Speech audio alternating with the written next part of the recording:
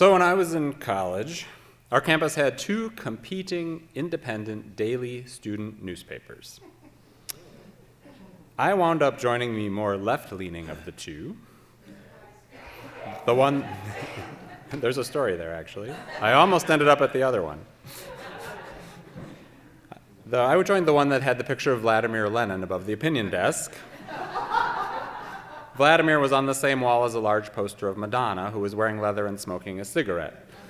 Many of the people around her were also smoking cigarettes in that newsroom. It was quite a place. I was not in any way radical, but I worked there throughout my undergrad years and even served as the paper's editor. Being around dozens of smart, highly opinionated people and attending hours of meetings every week helped prepare me for both journalism and the career that followed. I learned how to put out a newspaper, and I learned more than a few things about life. During my time on the paper, a group of young women on staff got together and formed a women's caucus. They spelled women W-O-M-Y-N, and they met once a week. I don't recall whether there was a specific incident that led to the formation of the caucus, and I don't know what they talked about. But I saw it as a very good thing that they were getting together for conversation and mutual support as they trained for a male-dominated profession in a male-dominated world. I was pretty sure that their discussions would have been more interesting to me than the political and sports banter in the rest of the newsroom, but I did not try to invite myself in. I respected their need for safer space, their need for sanctuary. I'll never forget when one of the women told me, "Jim, if we allowed men in, you'd be the first." I consider that to be just about the highest honor I received during my college career. Our theme this month at FUS is sanctuary, and we are exploring it from a humanist perspective. What are the places that are of highest importance to us? What are the places that are our human-determined version of sacred? And where in our lives can we go to be safe, or at least safer? Often, the places that are sacred to us are also the places that are safer for us. The sanctuaries in our lives tend to meet at least a couple of definitions of the word sanctuary. Unitarian Universalist congregations have a long tradition of aspiring to be both kinds of sanctuary. When UU churches got their start in this country more than 2 centuries ago, they were holy sanctuaries in the traditional churchy sense, and they were also places of refuge for those who had radically atypical views on religion.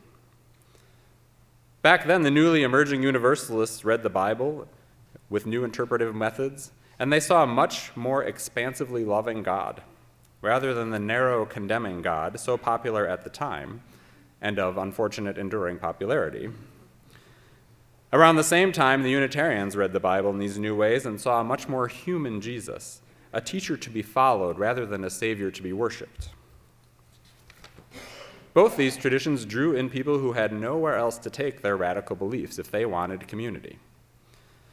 And both traditions offered them a place to think freely and to decide for themselves what was most sacred. Of course, these traditions, while forward-thinking for their time, were also very much of their time. White, wealthy men were the safest in these spaces, and they ran the show.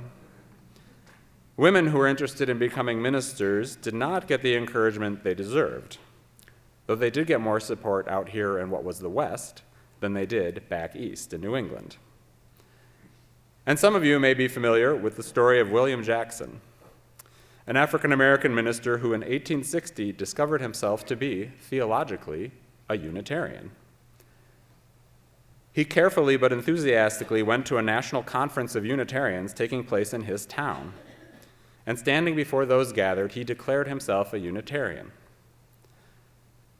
The other ministers in attendance took up a collection for Jackson to help him with his church's debt, and then they sent him on his way, with no further welcome or encouragement. Ever since then, to varying degrees, Unitarian Universalist congregations have struggled to be safer spaces for people of color. They've also struggled with a tendency to want to help communities in need while also keeping them at arm's length, rather than the more complex work of entering into true partnership. There's actually been significant progress on this in recent years, here and elsewhere, of learning how to minister with people with communities rather than ministering to them. If you've attended one of my classes on the history of African Americans and Unitarian Universalists, actually, how many of you have done that? Raise your hand if you've been there. Oh, look at that. All right. Sorry, I never gave you diplomas. I'm sorry. If you've taken that class, this next part will be a bit of review. I want to briefly talk about what is known as the Black empowerment controversy, because in many ways it's a story about sanctuary. And it's a useful story whether or not you strongly identify as a UU. In the late 1960s, there was a whole cascade of events around the role of the growing number of African Americans in UUism, and how they might be supported, and also about how Unitarian Universalists might respond to riots and other social problems resulting from racism. At a national meeting of UUs held in 1967 in New York to address some of these matters, about 36 black UUs decided that they needed to step out and have their own meeting. Their experience of the riots, which left black neighborhoods in a number of cities in ruins, was very different. Their experience was much more personal and raw, and very different from what the white UUs were feeling. And their experience as black members of UU congregations was also very different. So they needed their own space to talk and figure out what steps they wanted to have taken. This probably makes sense to those of us in this room now, today, but back then, their departure, however temporary, was perceived by many as segregation. Well-meaning white people didn't really get the idea of safer space, and they weren't used to having a door closed to them.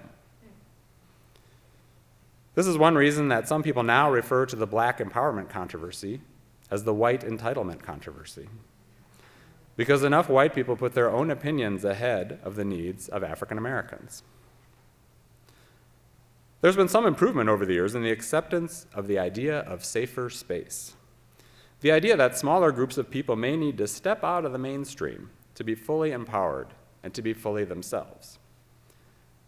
Here at FUS, we've had a women's awareness group for decades so that women can share the stories of their lives and form deeper relationships without the negative impact of a gender power dynamic.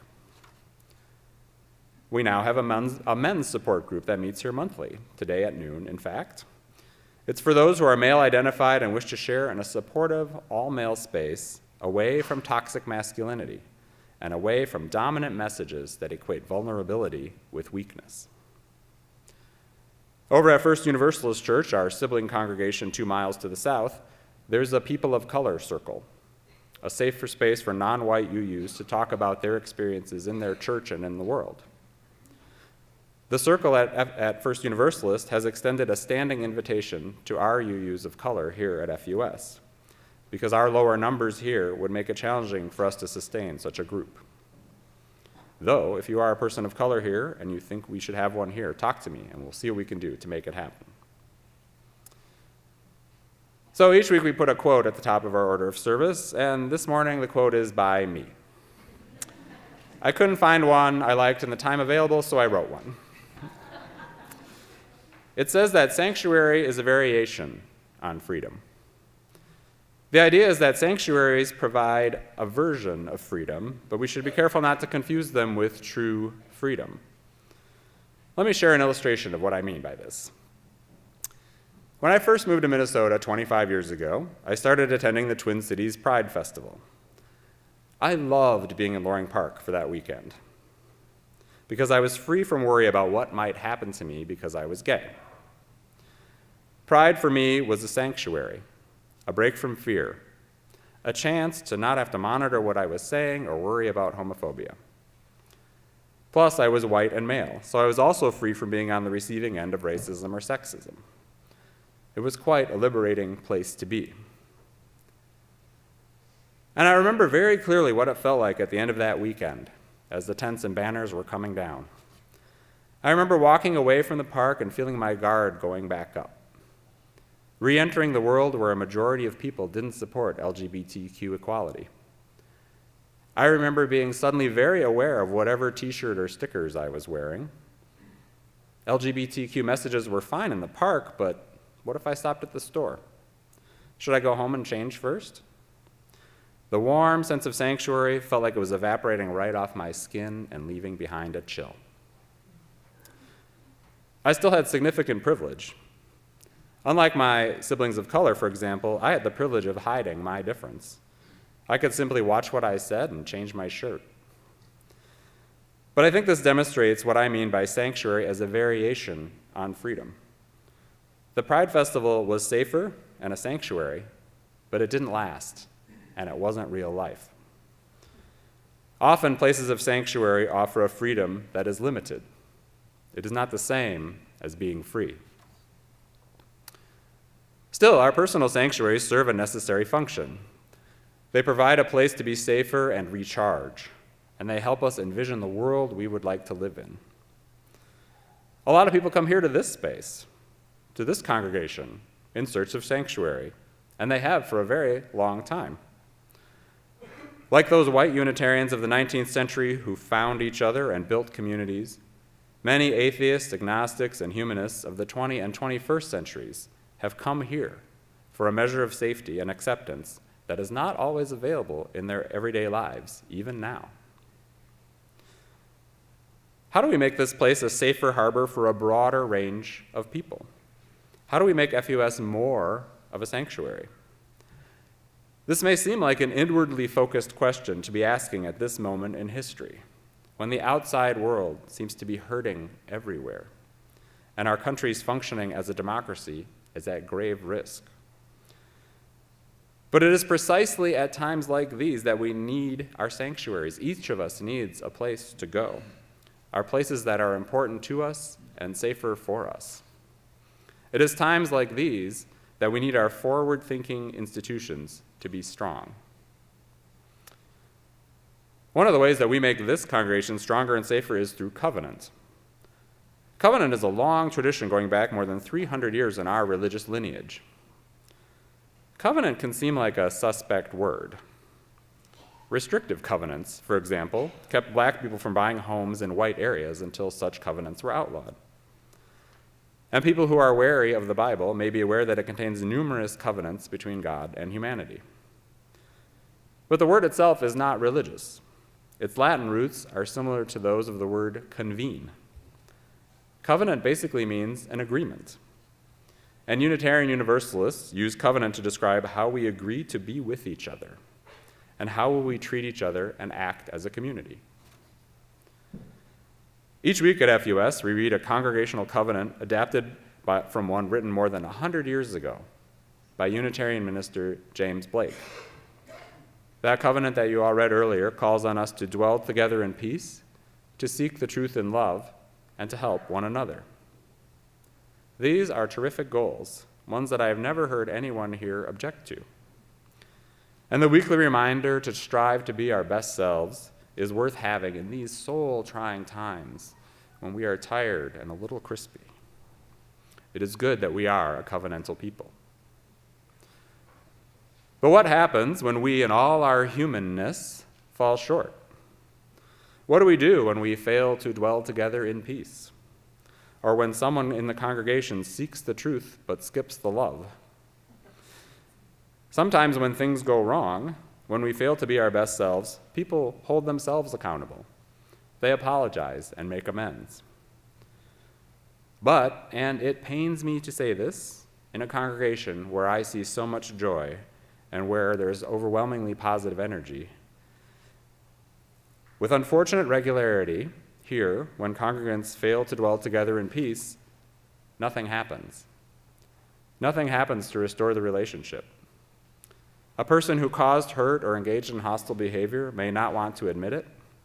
A person who felt hurt may feel ashamed as well. This is Minnesota. If we don't talk about it, it didn't happen. Except it did.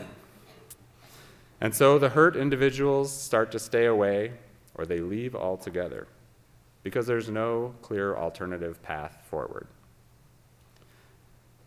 It shouldn't have to be this way. A covenant is only as strong as each person's willingness to do the work of healing and restoring right relationship, to stay at the table, to admit mistakes, to apologize and forgive. Without accountability and without commitment, a covenant is diminished and can become little more than wishful thinking. It seems like smart human beings could come up with a better way. And in fact, they have. And one of the things that is happening at FUS right now is the creation of a healthy congregation task force. Lots of UU congregations have these task forces and teams, because these congregations are also filled with imperfect human beings who sometimes mess up. These congregations do this because they want to be places that are a safer space for more people. And UU congregations of all kinds have a history of confusing the acceptance of a wide range of beliefs with the acceptance of any kind of behavior, even hostile behavior. These kinds of teams help provide a place for members to take steps when there's conflict. They work. I've seen them work. I even know one minister who said he's got a great healthy congregations team, but now they have very little to do. That's a fantastic outcome. The task force that will be meeting here starting this month will be headed by Madeline Chochi. She's happy to talk to you about what they're going to be doing. And they will certainly not be bored at first. Their charge is to look at best practices for handling conflicts that arise, to find out what sorts of detailed covenants and right relations policies are in place elsewhere. They're also going to be aware of how members of less powerful groups, such as women and people of color, experience FUS differently. And they're going to come up with a framework for a permanent healthy congregations team and processes for its use. I will be at their first meeting to help get the ball rolling, but will mostly just have a supportive role. That's because for congregational health to truly thrive and endure, it has to be rooted in the membership rather than the ministers. The task force plans to have recommendations by the time of our annual meeting in May of next year, and I think we will all be grateful for the work they are doing.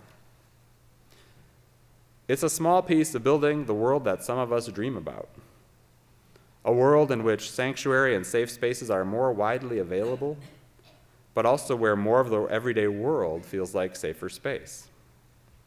This is the work of generations, but progress does not seem impossible to me because I've had a taste of this kind of progress myself.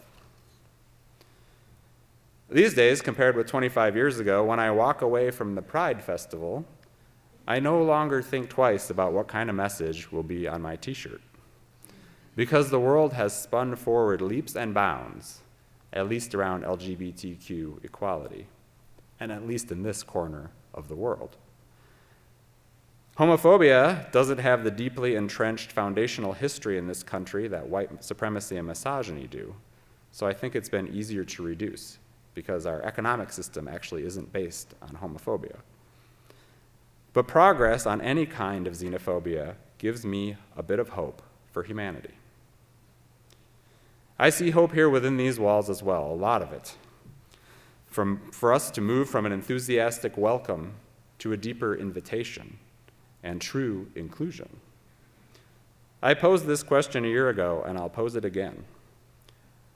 What would it be like if every kind-hearted humanist who came through our doors could find a place here? Put another way, what might we need to do for more people to see this as their sacred space and their safer space, a sanctuary and a sanctuary? With our board working on vision and us digging deep into racial justice work, it's a good time to ask.